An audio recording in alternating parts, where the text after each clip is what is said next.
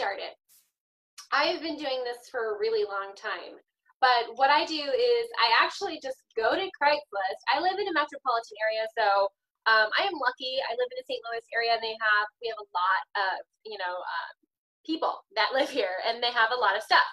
And so they will actually put stuff right at the curb. If you have big trash pickup, that's also one of the other tips where people put stuff at the curb that you can either refurbish or just plain resell. So the other day I got a free elliptical at the curb. I didn't even have to go on Craigslist for that.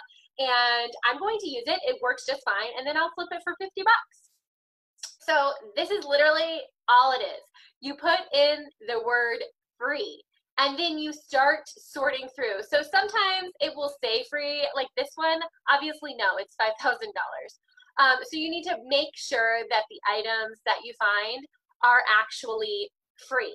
And then what I like to do is I like to do the ones, go to pick up the ones that are closest to me, obviously, instead of, really far away.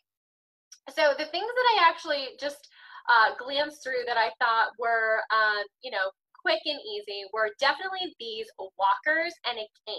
If they're in great condition, you can resell these for, I don't know, $10 a piece. You're saving someone that needs a walker several, dollars, because they are quite expensive, especially if someone, needs them. So that's one thing that I saw right off the bat. You can get free gravel, and then you could flip it if it's in good condition.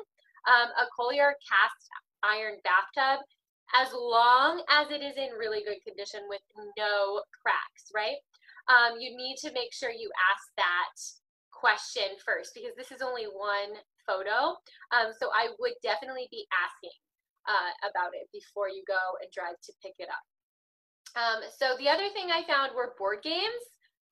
These are vintage board games, and as long as you could even part them out on eBay or Mercari, but you want to make sure to check them out, because these are vintage. People will pay big money for board games and also puzzles. Puzzles is another thing that you could pick up for free.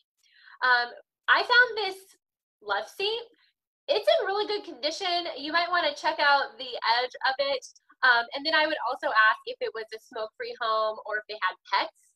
But you could also, if you're good at reupholstering, this is something that you could definitely reupholster and then sell. So I saw the wooden high chair, the toy high chair, and the doll's stroller. As long as this one looks like it might have some stains on it, but I would ask for more pictures of the wooden high chair, because you might be able to get $10 to $15 for that. So this one was of interest to me. This is an ash tree trunk. You want to make sure that they don't have a lot of slits in it. But if you can find wood, or, you can sell different types of wood on Etsy. If you had a saw and you could saw this down, several different, people will mount their pictures on tree trunks, or if there's someone selling apple tree limbs, you can sell apple tree limbs on Etsy for chinchillas and small rodents that they want little snacks. So that's another thing that you could find for free. So just have an open mind. Definitely, I would not be selling car seats, can't do that, but scrap metal, DVDs and books. So just go onto Craigslist and start searching for things that you can flip, even flip back onto Craigslist if you're willing to refurbish, or if you have, some experience with some of this stuff. And then that way you can manifest money for your business, for your e-commerce business, or just manifest money for your bills. Maybe you have some student loans that you want to pay off, or you want to pay an extra mortgage payment. These are some ways that I have found inventory in my life of being an entrepreneur. I hope you liked this video. If you did, please like and subscribe to our channel for more e-commerce tips.